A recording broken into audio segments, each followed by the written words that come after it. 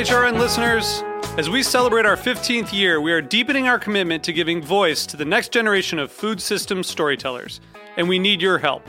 Our internship and fellowship programs help activate new possibilities for underrepresented and underestimated young people through experiential journalism, audio engineering, and production training. Through these unique programs, HRN helps food equity stewards build essential workforce readiness skills that expand their potential and foster economic mobility. Please consider supporting these critical programs. And with a minimum donation, you can be entered to win a dinner for two at an amazing restaurant in one of 8 cities and tickets to a concert at a great venue in one of those cities. We have incredible partners across the country who have donated, as they also share our passion for helping to educate the next generation of food systems storytellers. Check out heritageradionetwork.org/15 to donate and enter to win today. That's heritageradionetwork.org/15 to donate and enter to win today. And make sure you donate before March 31st. Thank you. Today's program was brought to you by Union Beer Distributors. For more information, visit unionbeerdist.com. You're listening to Heritage Radio Network. We're a member-supported food radio network broadcasting over 35 weekly shows live from Bushwick, Brooklyn. Join our hosts as they lead you through the world of craft brewing, behind the scenes of the restaurant industry, inside the battle over school food, and beyond. Find us at heritageradionetwork.org.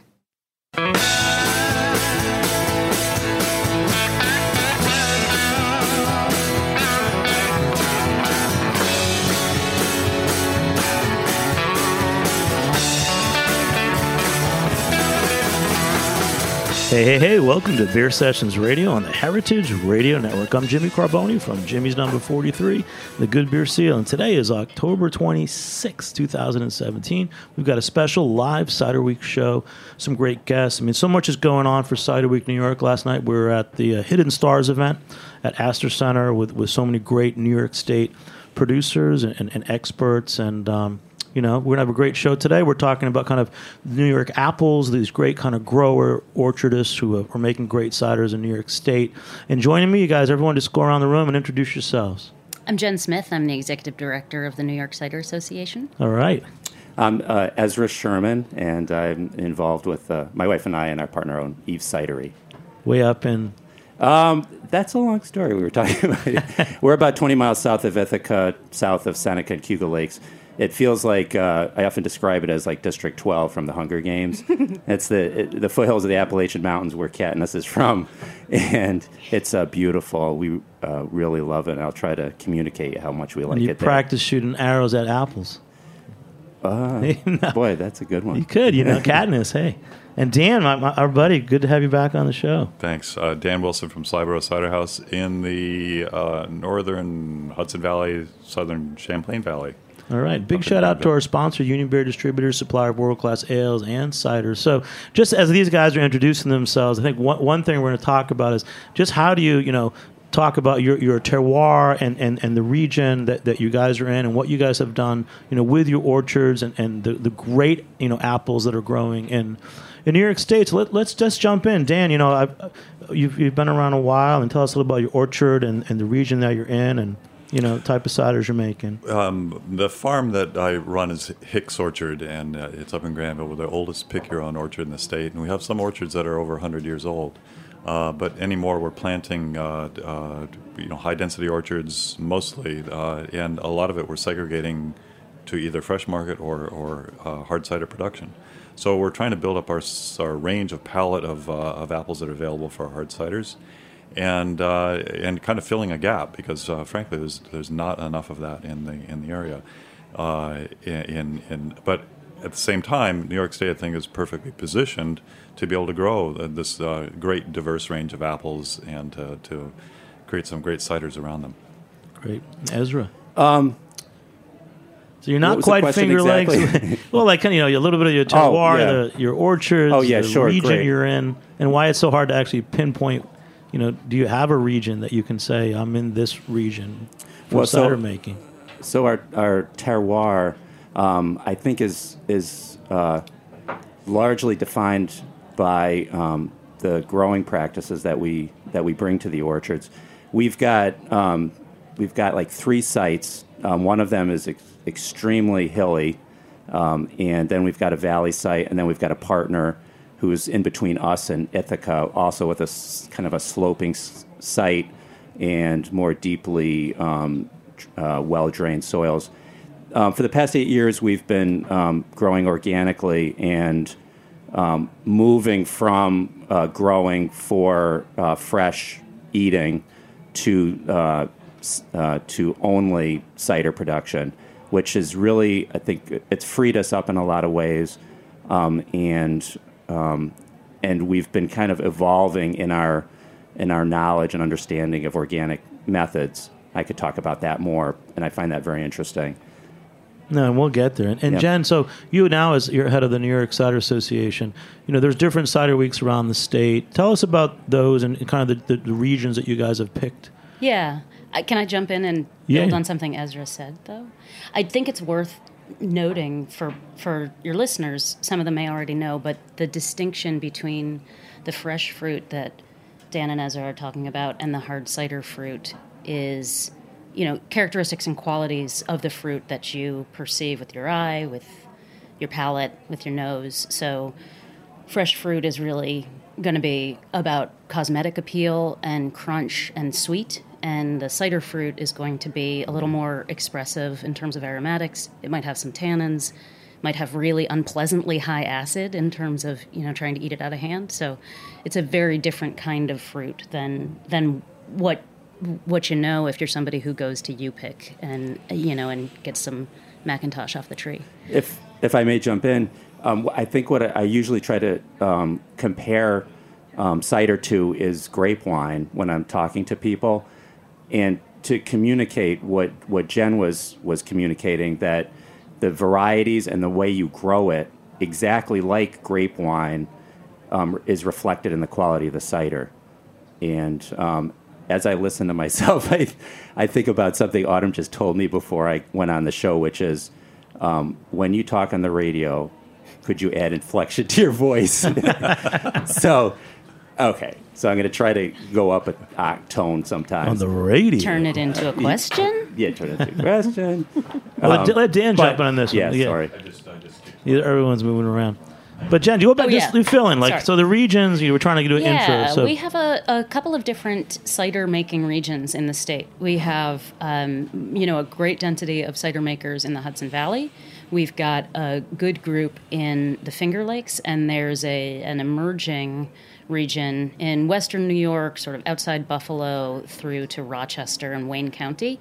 There are also cideries in several other locations in the state. We have a couple in New York City. We have a couple out on Long Island. But Hudson Valley, Finger Lakes, and western New York are the primary regions. And we have had cider weeks in the Hudson Valley and the Finger Lakes for a few years now. And in 2018, we're going to launch Cider Week Western New York. So your listeners in Buffalo and Rochester can look forward to, great opportunities to meet with makers and sample the diversity and quality of New York ciders. That's great. It's definitely one thing that when I look at your site, the New York Cider Association, I'm seeing the Oaks family, which is steampunked. Mm-hmm. They're out by Buffalo. Mm-hmm. And I know you've got Embark, which is Rochester. So just looking at this, range of statewide, producers. And those are all like great kind of apple growing regions too, aren't they? With some history. And there are, in New York State, there are 3 major apple growing regions. There's Western New York, which historically has been kind of the center of processing apple production. And this is a different kind of orchard, a different kind of set of priorities, and frankly, different varieties than you see in the Hudson Valley, which historically has been mostly about dessert apples for the fresh market. And then northern New York, it just tried to do a little bit of both. But anymore, just the nature of the growth of the apple industry, people are more focused on getting a higher return. So a lot of the guidance we've gotten from Cornell is really how to design orchards to maximize the cosmetic quality of fruit, and focused on varieties that really are getting the major maximum dollar per or the best return for growers, which are the high-end dessert quality fruit. So it's a complete mind shift to be able to grow apples for hard cider. and in terms of even not just the varieties we choose, but how we design the orchards, how we manage those orchards for the high flavor quality that we want to get in the ciders. So part of the work that we're trying to do is really to talk to growers to kind of convince them that there really is a market for this fruit. And I think to back up, I think we need to talk about why that's important. That for the cider industry to continue to grow, we need to kind of elevate the quality of ciders to have them really reflective of the quality of the juice and the apples that go into them, and to kind of express the range of what's possible in ciders, so that it continues to develop some connoisseurship for cider, and the market can start to mature, and then that become reflective in the value of the fruit that goes into it, and justifying the cost that to establish these orchards, and that becomes a healthy industry. Last night at the Hidden Stars event at Astor Center, did you have any consumers that came up to you and ask about a certain bottling that you've made, like as if they're it's a collectible or a cult status, or people are still just trying out what you're doing? I'm going to mention Eve. That's why the other night we had a show with Steve Sallin talking about still cider, and the one cider that everyone kept referencing as being like this great fruit expression was your still cider, which I don't even know the name of. I think that's the Albee Hill. Yeah, and we started making a still cider several years ago. We put a lot of effort into the bubbly ciders that we make, and it is the majority of the volume that we produce, because we make all our bubbly ciders with the champagne method. But really, the still cider is, to me and to Autumn, I think the epitome of what cider can be, and that's what we kind of seek with the Albee Hill, which is a still cider, because it's dry, so it doesn't have the sugar to camouflage the flaws or the assets of the apples that we use, and it doesn't have bubbles, which also are adds a real celebratory air to cider. It's what people expect, but it's also it also in the same way can mask or camouflage the qualities of the cider, and sorry if that answers the question. So we do two still dry ciders too, and they're focused mostly on heritage American varieties, plus English bittersweet or bitter sharp. One is a 85% Kingston Black. And the reason we started to do that was because we wanted, again, I think cider makers were trying to lead people with a little bit of education on what cider is. And so for us, it was important to have people understand that this is a winemaking process. And by putting out a still dry cider, it seemed to us a smaller step to bring wine drinkers into the world of cider, because there's a continuum of ways you can describe cider. The vocabulary is very similar, and so to kind of wrap your minds around, or a customer's mind around what we're trying to do, it seemed to be a good entry point for the conversation. And as Ezra was saying, a still cider that really is reflective of the fruit, you don't have anything to mask that basic quality of the fruit. So it's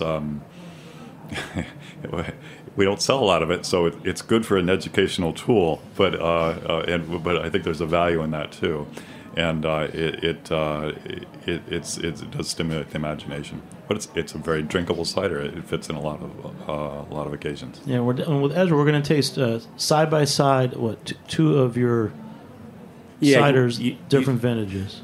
Right. You started off the conversation talking about terroir, and I had a foreshadowing that might be on the table. So I brought two ciders that are made from Northern Spy apples, which we could talk about the origin of which. But so they're the same apple. They're different vintages. One's a 2014, one's a 2015, and they're from 100% estate grown, 2015, and then the 2014 is from apples that we bought in from a grower in Western New York. So their climate is much more moderated by the lakes, the Great Lake, whatever Great Lake he's on. My geography is poor. But how many are there? 5. Yeah. How many are adjacent to New York State? That's the question. You're the first person to ever mention Hunger Games on the show. Do you know that, Ezra? Is that true? Well, that's because I'm from Venetton. You haven't had many people from Venetton on the show. So I'm going to open it, but there is an obvious difference between the two. Once again, same apple, same production method. That is, we made both of the ciders in different years, but grown in 2 different sites. So, whoa, hold on. We're going to take a short break soon, but Ezra, give us more backstory. So I read that in 1999, Autumn was reading about a fruit magazine and read about this guy, Steve Wood, who had gone to England and got Scion wood. Yeah, gladly. Autumn was 21 then, and she was working as a waitress, but wanted to be a farmer. And yeah, she read about, and she was working with our present partner, James Cummins, at a UPEC, and was intrigued, there's a better word for it, but was intrigued by the idea of making cider, and had started making cider from drops of dessert fruit at the time. And so she read an article about this guy, Steve Wood, and that there was this thing he was talking about, English bittersweets, which are these varieties that have been discovered to have tannins, which is an asset to cider, gives it structure, etc. And she drove up and to Farnham Hill, Poverty Lane Orchards in New Hampshire, in Lebanon, New Hampshire, and Steve Wood. This was 16 or 17 years ago, and she was a 21-year-old, young person. He didn't know her at all, and he totally graciously received her.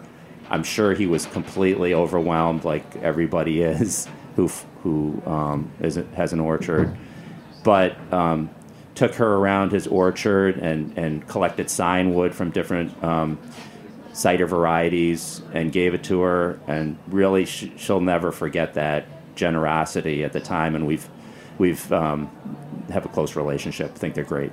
That's great. We'll come back, talk more about how you guys got started, and back in a few minutes on Beer Sessions Radio. All right.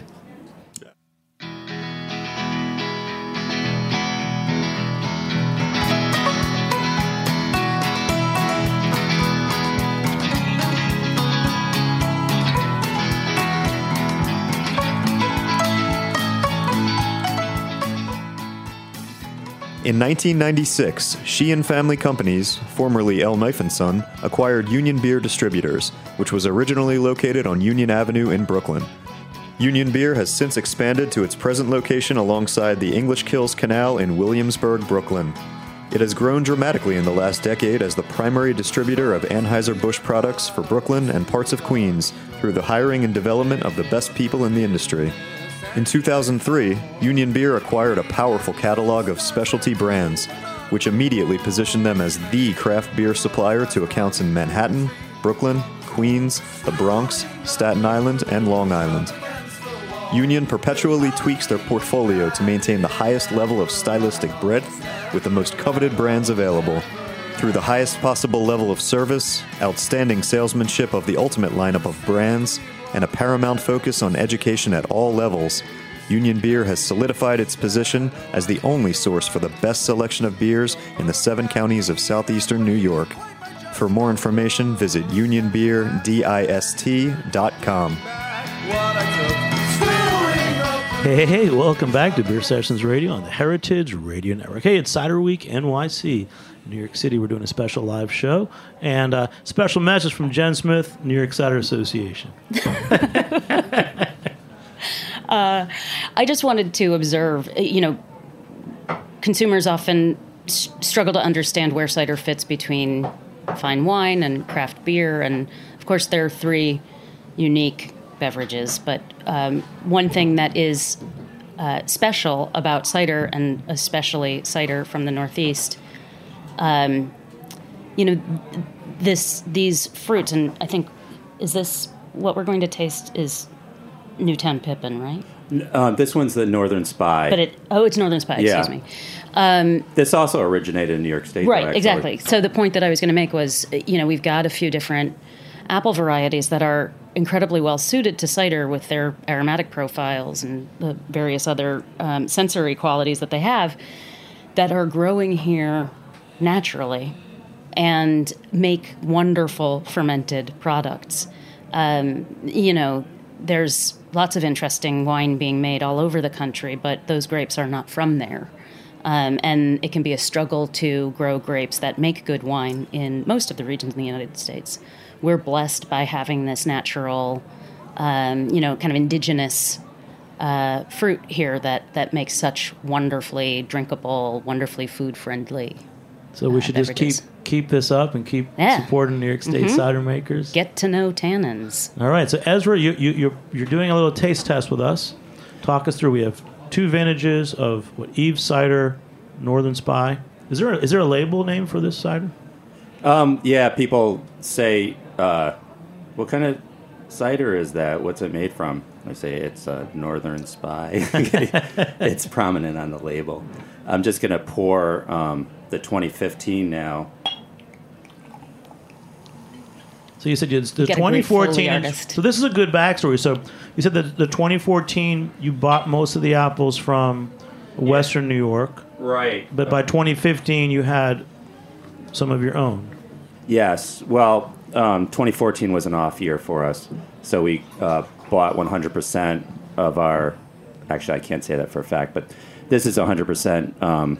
The 2014 is 100% from a grower in Western New York, like a large grower. Like, for us, a 100-acre orchard is pretty mind-boggling. But in that region, it's not out of Is the, out that of an the issue question. for you guys? There's off years. I mean, do apples produce the same every year, or they don't? But that's a very good question. It's an enormous issue for us. This year we're 100% estate grown because some of the younger trees that we planted are coming on, but probably 2 of the past 5 years we've lost the crop. This year we thought definitely it was another horror story or tragedy for us, but basically you can lose a crop by having a warm winter and then having an early bud break and then a freeze which kills the bloom. So then that's it for the year. That's it for the year, and then you get into this biennial kind of cycle where the trees in the following year, if they're not if they're allowed to yield, they will have the previous year formed a lot of fruit buds in response to not having fruit. The following year they'll produce a huge crop. They might overcrop, which affects the quality of the fruit and the health of the tree. And then the year after, even if you don't have a freeze event, you might not have you very well might not have a crop, if that makes sense. And then it'll start to get this biennial cycling. The large growers who are conventional use hormones and spray their orchards to cause the fruit to drop and to avoid that biennial cycle. I think a lot of people don't realize what goes on with conventional farming, but that's one thing that most people don't realize. Also, that their apples could be over a year old in storage that they're eating. So I think what Ezra is getting to is how challenging it is to grow apples, and it's true. I think that anymore there's no sense of, we all talk about the new normal, which is every season is going to be a little bit different or radically different. And so that is compounded by the fact that a variety like Northern Spy kind of wants to be biennial. And so there are, along with the seasonal or climatic variations that we're seeing and starting to learn about, there's a lot of adjustment. And so it was my understanding that in the year that you bought apples, it was the confluence of these events that you didn't have a lot of spies on hand. So you really had to go outside just to find some to make that line of cider. But also I think was in talking with Autumn about this too, that part of the variation is you manage the fermentation the same way, but what this cider is a little reflective of is perhaps how the orchard was managed and the difference in everything from the management strategy to how early the apples might have been harvested rather than the fully ripe apples that would produce the best flavors. Absolutely. So should we? You guys want to compare the two? There's 2 glasses in front of everybody, and just tell us what strikes you as being different between the two. You could look at them first, I would say, and see if We're there's looking. Yeah. See any difference? We're looking. I've been smelling a little bit. Doesn't help that the light's kind of yellow in here, but Lefty, which is the 14, Yes. has a much more pronounced golden. Well, I think you might have gotten switched. As we do this, Dan, earlier we were talking about the Cider Association nationwide is figuring out tests and education for the consumer and for servers. What are some contemporary language vocabulary that we can use when we're tasting? Like the other day, I was tasting and someone said there's a green, a green taste to a cider. Are there any vocabulary words that I don't think we want to throw anything out. I personally, because if it's a bit of language that is a little arcane, I think that what we want to do is to be as expressive as we can in describing these ciders and have people kind of reach for that understanding. I think that happens a lot in the wine world too. That you taste something, somebody says, "Do you taste the pepper in this wine?" And then you kind of do. So. I don't really think we need a new language. I think we could probably work on being a little bit more accurate in how we describe things. But we really want to be evocative. We want people to have a sense that there is, a wide range of possibilities in how you understand cider. The apple genome is so great that you can really get some really unusual qualities in cider. And you get some really creative cider makers who are really focused on finding these things, sometimes even feral apples that come from a particular park somewhere in a little town, and consistently making cider from those trees. Then that tells another story. But it should be again about the apples that go into it. So with regards to the comparison, I'll just lead you a little bit and suggest that the 2014 is much lighter than the 2015. The 2015 is more golden. I think the stats on the two, the 2015 has more acidity, and it in your mouth has more tannin. Yeah, that pops out right away. Yeah, right. And in the nose too, that comes across. So same apple, same in the cider techniques. But as Dan said, you can your imagination, or if you talk to the other grower, perhaps could determine the differences. Early picking is certainly a possibility before it's ripe.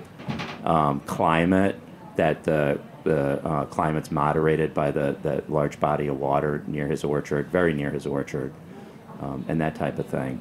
Yeah, totally.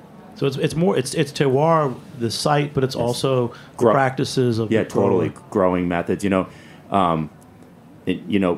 Most people, I think, when they go by a vineyard, they're used to seeing Roundup strips, right underneath the grapevine rows, and it's similar with large growers. What effect does that have on the quality of the fruit that the apples produce that are grown on Roundup strips, as compared to a grassy base? What's Roundup? Roundup is an herbicide that's I don't know. I heard a story on it, but there's something like 100 million gallons of it or something. It's like a Monsanto. It's a Monsanto product. Yeah, it's why we resist GMOs. It's the most common herbicide. Yeah, and when I had always been told it's completely harmless. Now, lo and behold, it's coming out that it has human health impacts, but it is an amazing product because it eliminates plants basically, and it's so easy to use. And for a lot of people, it's very important to eliminate competition at the base of the trees. But there's other things you can do, which are labor intensive and expensive.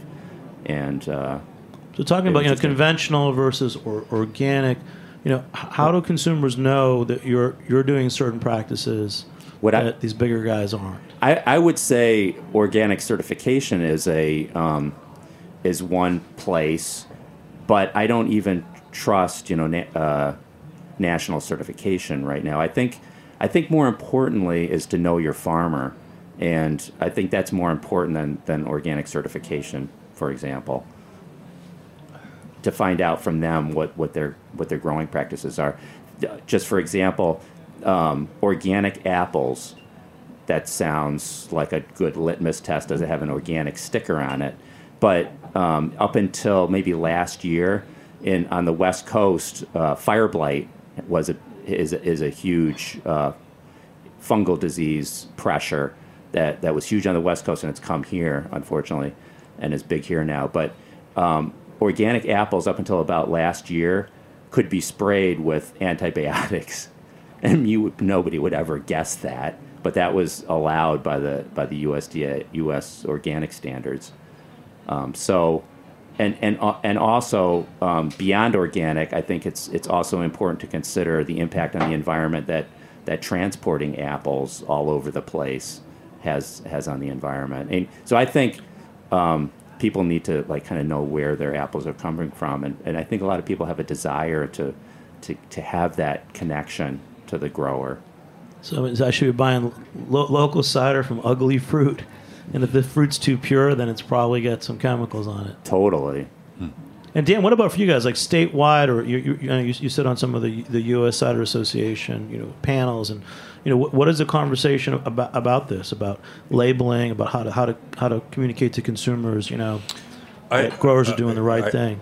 Well, I think from the U.S. Cider Association perspective, the priority is.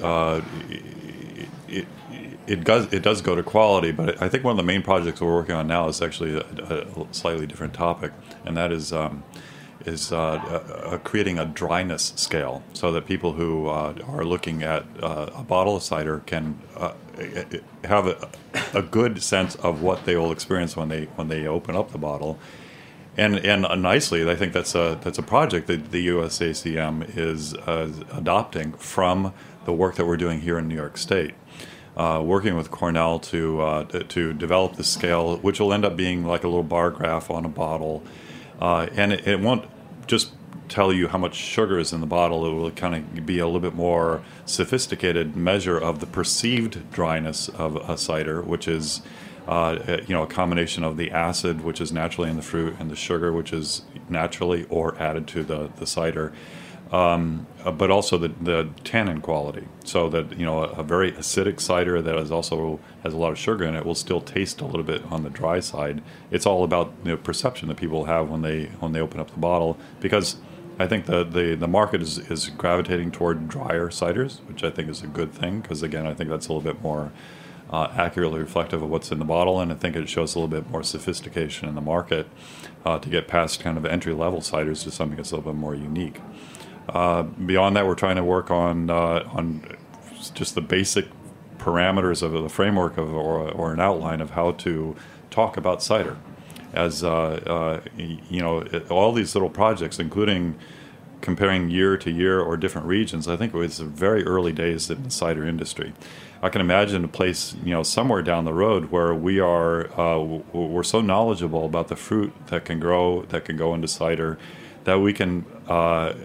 That there will be more common understanding that a northern spy that's grown in the Finger Lakes is going to taste different than a northern spy that's grown in my area in the Champlain Valley, because there's enough historical record, there's enough experience with that and there's enough understanding and education in the marketplace that will have achieved something that's been kind of common in the wine world for a long time.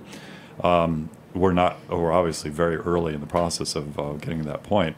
And I think that's why this experiment is so exciting, because you can really start to see that there is some real distinct difference in in flavor from year to year and from region to region. And so this is like a small step in that direction. I think I'm going to have another refill of the Eve Cider Northern Spy 2015. We'll take a short break. We'll be back in a few minutes on Beer Sessions Radio. All right. Yeah.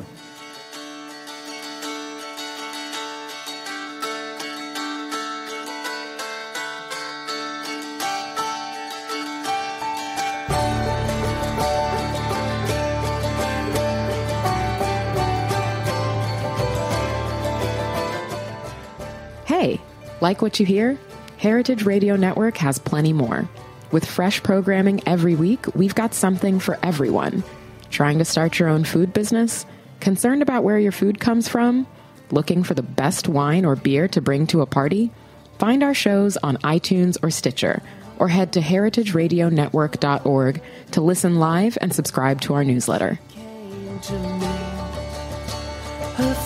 Hey, welcome back to Beer Sessions Radio on the Heritage Radio Network. Hey, it's a special Cider Week New York City episode, and we're talking about reading the Game of Thrones books now.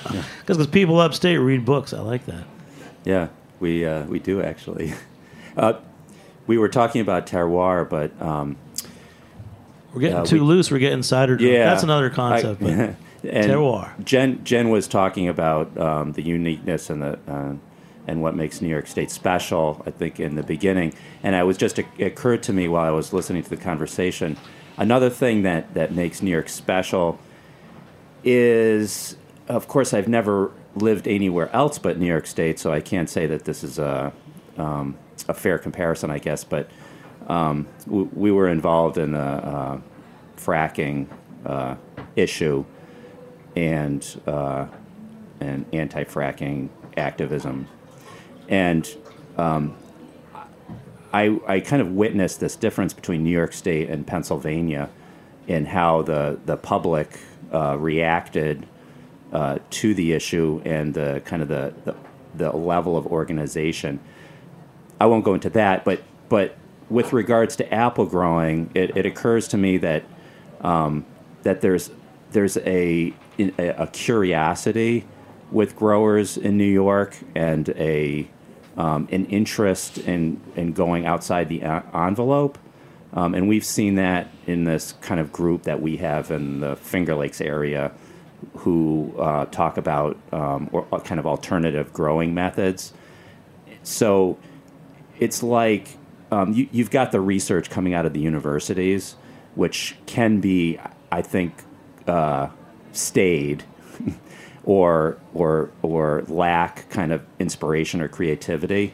And then you've got growers who have like enough experience that they kind of have almost like an intuition in how to deal with a pest or an obstacle. And I was just thinking to myself specifically about plum curculio, which is a very difficult insect pest for everybody. And this researcher from Cornell University, who was doing research on beneficial nematodes, they were growing them or reproducing them at Cornell to deal with a pest that infects like grain crops, but the insect is very similar, I think, in the structure that it uses to inject the egg into the plant. And he suggested that the nematodes could be used to go after plum curculio when they were in the like larval stage in the ground. So we ended up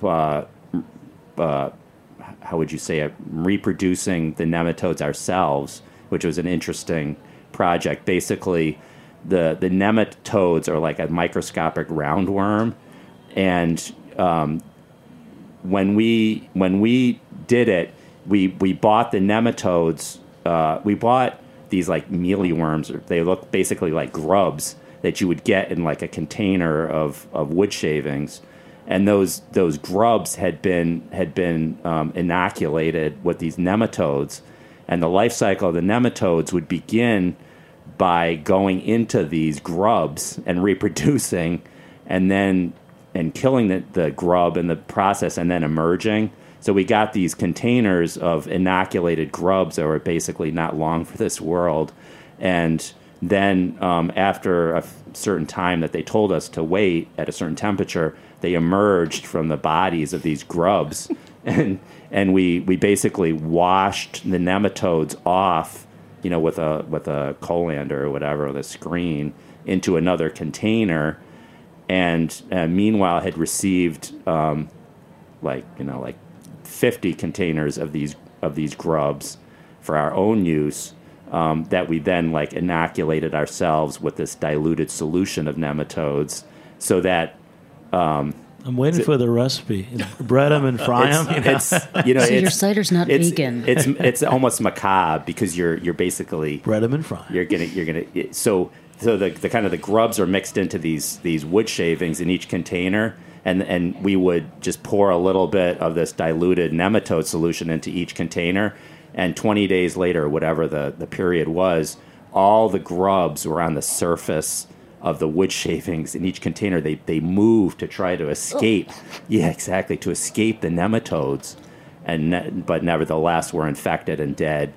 Then we washed off all of those grubs into and then diluted them and put them in the sprayer and sprayed them on the orchard floor to inoculate the orchard, in the hopes that it like most things, it went a little awry, and that Autumn told me the rate to put them down on. We kind of rigged up a boom off the sprayer and made kind of our own sprayer to spray down towards the ground. And she told me the rate, which was basically what speed to go in the tractor at what RPM. And when I was halfway through, I had run through the whole tank of these nematodes. It turns out that she had calibrated it based on the hose being kinked, and I had looked at it and unkinked it, and that kind of threw the. So we did half the orchard. So Ezra, have you guys sold the movie rights to the story yet? Yeah, well, I didn't embellish it at all. It was as dramatic as that. But what this brings me to is just how much work you guys actually do in the orchard. Yeah. And which you're getting me to realize that just how hard you have to work to make good apples. Yeah, and that's not even talking about the fuel injection pump that goes at the wrong time, and trying to learn how to take off a fuel injection pump on a tractor for the first time under pressure and all that stuff. But that's the part of cider making that I really, one part of it that I really enjoy, which is working outside and also with tools and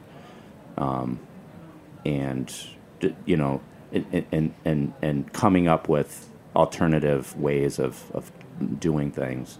And let's just go back. So you mentioned 1999. Autumn read about Steve Wood, went and got some Scion wood from him. Bring us into the 2000s. Tell us how you guys really got started. And her partner at the time, she got started with James Cummins, who had a UPEC outside of Ithaca, and he's kind of a larger than life kind of person. He's older than I'm 50. It turns out. I'll say that on the air. Just turned 50. But he's a little older than us, and he's larger than life. He believes in crazy things. But he's also associated with one of the bigger and more diverse nurseries in New York State. Right. And so his family, he's like a sixth-generation orchardist. His dad was a Cornell plant breeder who came up with the Geneva line of rootstocks, which is one of the three, basically, that are grown in this country. And his brother and his father's amazing. He's 93 or something now, still doing plant breeding. But anyways, have a Cummins nursery, and they ship thousands, tens of thousands of fruit trees, mostly apples, and a large portion of that being cider varieties throughout the country. But anyway, so Autumn started out with James, but he suffered a traumatic brain injury, and that was a very hard period of time. They had to leave where they had been producing the fruit, and jump forward to get the Reader's Digest story version of the story to now, and now we're in Venatan, which is about 20 miles from 15 miles from where the orchard had been, and we're planting cider-specific varieties. James still has an orchard in Newfield where we used to really rely on that production, but now we're producing much more in Venatan, and our cidery is in an old, funny story about that, but anyways, is an old dairy barn, basically, that we've modified the inside of which to it looks like a winery inside. Outside, it looks just like a 50s era dairy barn. So there's the three of us mostly, and then Celia Bacadis works for us, and she's like integral to Wow, her. so you guys spend time with the orchards, with trees, with pests, right, land issues. Right. It's challenging. It's amazing you got this 2015 into a bottle. Totally. It is challenging. Thank you for acknowledging that. Can I make a plug for people to visit the wonderful cidery tasting rooms and orchards that we have in New York State? Yeah. It's a great way to get to know, as you say, your apple farmers and the people that are making your cider. How can I find out more about them? Well, funny you should ask. Year-round, the New York Cider Association website, which is newyorkciderassociation.com, has a map that includes the locations of all of our members that welcome visitation, welcome people to come and check out their orchards and their tasting rooms. Obviously, during the Cider Week festivals, we have a much more robust activity on our Cider Week NYC or HV or FLX websites. But year-round, you'll get the latest news if you sign up for our email newsletter. And you can do that on any of the sites, but why don't you go to ciderweeknyc.com to do it so you can see what events are coming up for the balance of Cider Week, which runs through Sunday the 29th. Saturday. And Saturday, Jimmy's Cider Feast. Jimmy's Brooklyn Cider Kitchen, Feast Jimmy's is going to bring 43.com. lots of your New York favorites, 16 as well brands. as cider makers from around the world. Basque, France. Yep. There's other Yep. traditions too. We want to learn Some from West them. Coast homies are going to be there, Yeah, right? yeah. Oregon, So Easy Easy's Orchards. going to be there, yeah. Yeah. But on that note, New York State, cheers to you guys. It is so nice to drink this world-class and very crushable Eve Cider Northern Spy 2015, and we learned a little about just how much work it took to get into this bottle, and how many cases of this did you make? Approximately Probably 350. 300. Yeah, 350 cases. So we'll probably drink one case this week. Nah. And for you, Dan, just last jump in. I know you're involved with different cider associations, but for you again as an orchardist, anything else you wanted to wrap up? All of Ezra's stories resonated with me. It's certainly a challenging thing to do to grow apples, and every year is a little bit different. The thing that's so cool about doing cider is that it's such a creative process. On top of the challenges of growing, it's really trying to discover something about this fruit in the process of making this great product, and then how to share it with people, how it links with cuisine and fresh food and the work that we're trying to do to kind of build some culture around that. And it's really very exciting. And Jimmy, thanks for all your work on that too. It's just been. I'm just happy to host you guys. Drink the good stuff. Thank you. I think you've done a great job to promote cider and to bring us aboard here on the radio show too. It's been cheers great. to you guys. Yeah, thank you. Thanks. Ezra, lastly? Thank you. I just wanted to plug an event that I'm involved with. TJ Provenzano, I met when he was the buyer for Brooklyn Enology. He's a great guy. And he now is involved in two other endeavors. One is Rooftop Reds, very interesting vineyard on the top of a building in Brooklyn. But he's also involved in Mayanaki, which is a kind of a sustainable sushi house in Manhattan. And we're having a 15-course omakase. I looked out how to pronounce that. You did good. Did I get that? Yeah. Omakase. Meal on Saturday.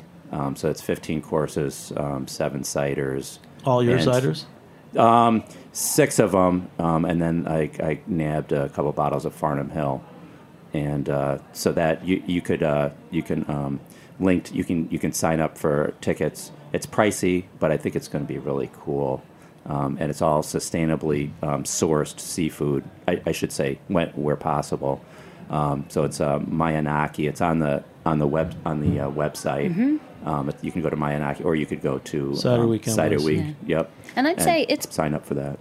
It is pricey, but it's value for money. And for an omakase, 15 courses and pairing at a quality place, it's actually kind of a bargain. So it's nice seeing. I definitely seen a lot more dinner pairings. It's nice seeing fine cider put into that position. And since we talked about Hunger Games, so you're coming from the District 12, and now you're in the capital region. Yeah, it's schmoozing it up. And I'm in a. I've never been on the radio, I don't think. Now I'm in a. It's so freaking Brooklyn. I'm in a radio studio in Roberta's Pizza, looking through this big plate glass window into what looks like an equipment shed, but is actually where diners are eating. It's just. Well, that's why our city folk would love to come up to your tasting rooms because you guys have the Brooklyn aesthetic already. That's right. Barns and right. stuff. Yeah. And Jen, thanks for coming on, guys. So Jen and Dan and Ezra, thanks for joining me on the Heritage Radio Network. This is a special Cider Week show, and our good buddy Eric West, Cider Guide, he sends out an email. So hopefully. He's putting these links up because he's the big supporter of cider, as everybody knows. Big shout out, Justin Kennedy, our producer, and our engineer extraordinaire, David Tadashore. Thanks for this special episode. We'll catch you next time on Beer Sessions Radio. All right. Woo! Woo!